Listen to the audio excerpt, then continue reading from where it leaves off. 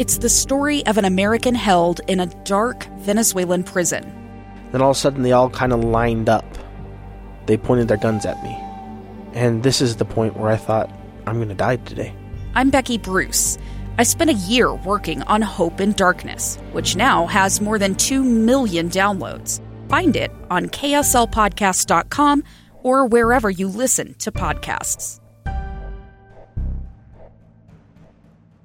Inside Sources. Where KSL offers Utah deeper insights on the news. Host Boyd Matheson divides rage from reason and elevates the conversation on issues crucial to our community. On KSL News Radio 102.7 FM and 1160 AM.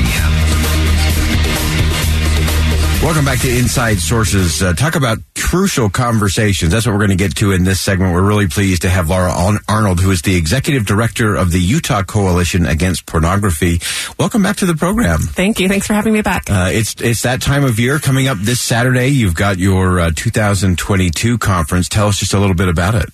Our conference this year is called Discovering a Way Through, and we're recognizing that all of us have been through hardship in the last couple of years, and this actually relates to the fight against pornography. People who are struggling with pornography need to discover their way through, just like we've been discovering our way through this pandemic.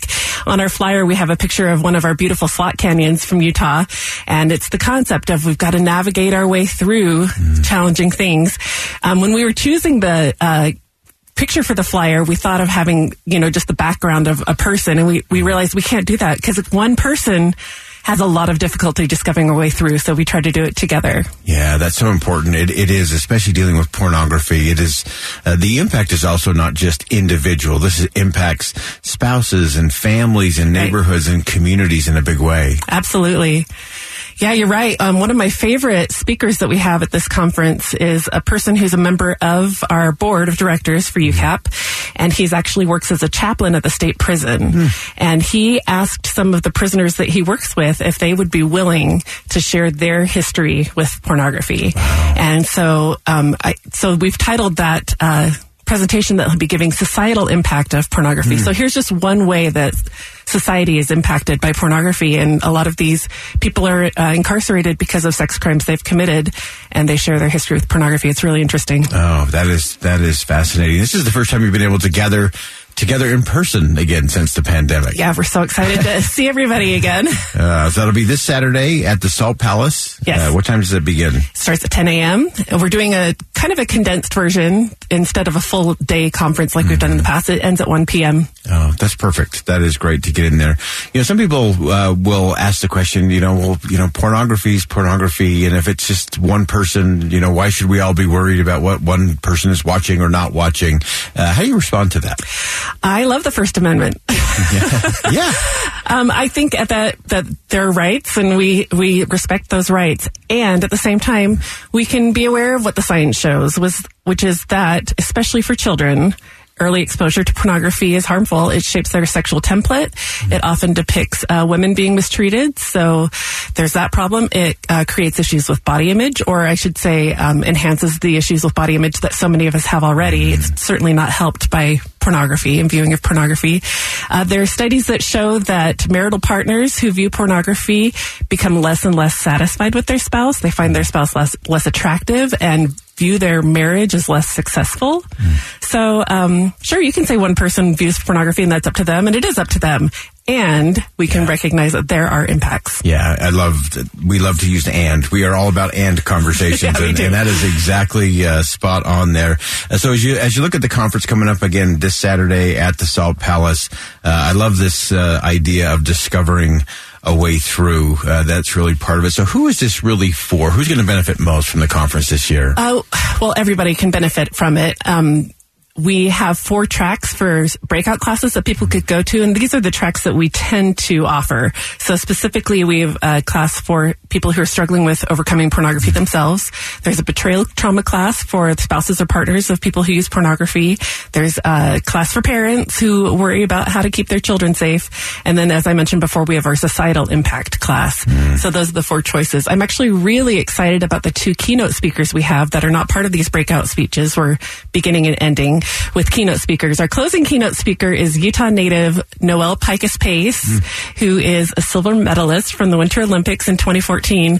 We love Noelle. We love her story. I don't know if you remember her climbing over a barrier and hugging her family and saying, "We did it," when she won her medal. I've been following her ever since then. I think she's fantastic. She is a perfect person to talk about discovering a way through because of the hardship that she endured on the way to winning her medal. And she was able to discover a way through. I don't know if you know that a few Olympics before that, she was slated to win a gold medal, and a bobsled came down the track and broke her leg. Right. And she wasn't able to compete. And so she's sharing her story of hardship and overcoming and discovering a way through and comparing that to the struggle against pornography. And we just think it's going to be fantastic. Yeah, it's such a crucial conversation. As you look at that and as you look at the lineup for speakers and resources, what is it that we're not talking enough about when it comes to pornography? Because sometimes we have this very broad brush. Pornography's bad. I think everybody can say, okay, fine. But what are the things we should be talking about, whether that's how it's impacting young men, young women? There seems to be an increasing trend there in terms of young women viewing pornography. What are the conversations we should be having?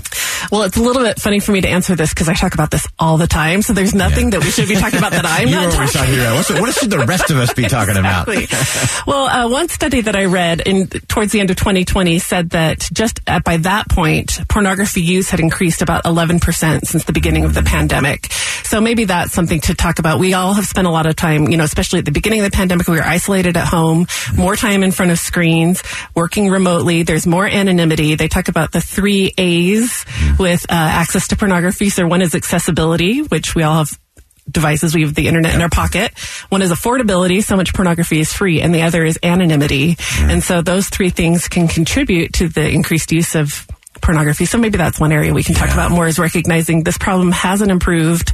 If anything, it's escalated in the last few years. Yeah, and how should we best talk about that with our kids? What's the right way to frame that conversation so that your child isn't, especially if it's a teenager, that they're not immediately in that defensive posture of like, oh no, here goes mom, oh, here goes dad, how do we have a different conversation about pornography with our kids? So this may not be exactly the answer you're looking for, but my mom always taught me if there's a thing worth doing, it's worth doing badly, which means we don't wait until we're good at something to start doing it. And so we can start as parents knowing we're not going to nail it. Sometimes our kids are not going to enjoy the conversation.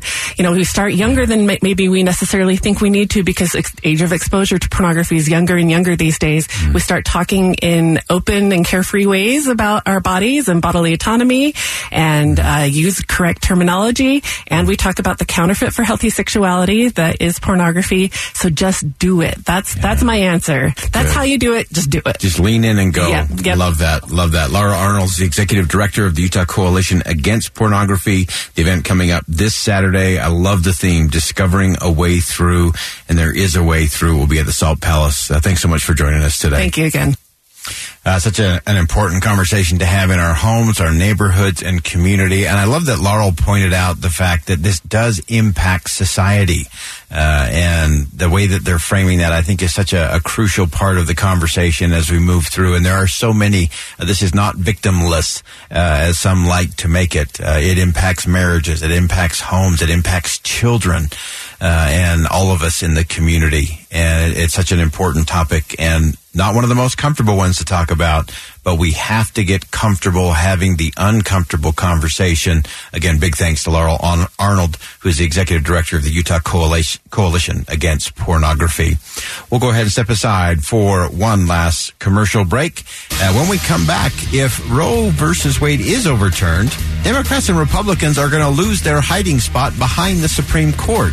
Washington Post columnist Megan McArdle is going to rejoin the program and talk about what politicians are going to have to do when they can no longer hide behind the Supreme Court. Don't miss it. Stay with us right here on KSL News Radio. I'm Dave Cawley, investigative journalist and host of the podcast Cold. In October of 1985, a woman named Cherie Warren left work at a busy Salt Lake City office to meet her estranged husband at a downtown auto dealership. She never made it home.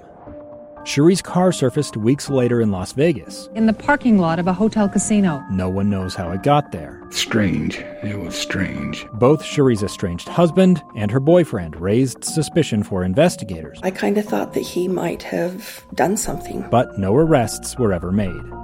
In Cold Season 3, we dig into double lives, make new connections in the case, and examine the difficulty raised by reasonable doubt. We want answers just as much as anyone else. They have creeps like that now too, so nothing's changed. That's the new Cold Season 3, The Search for Cherie. Now available anywhere you get your podcasts.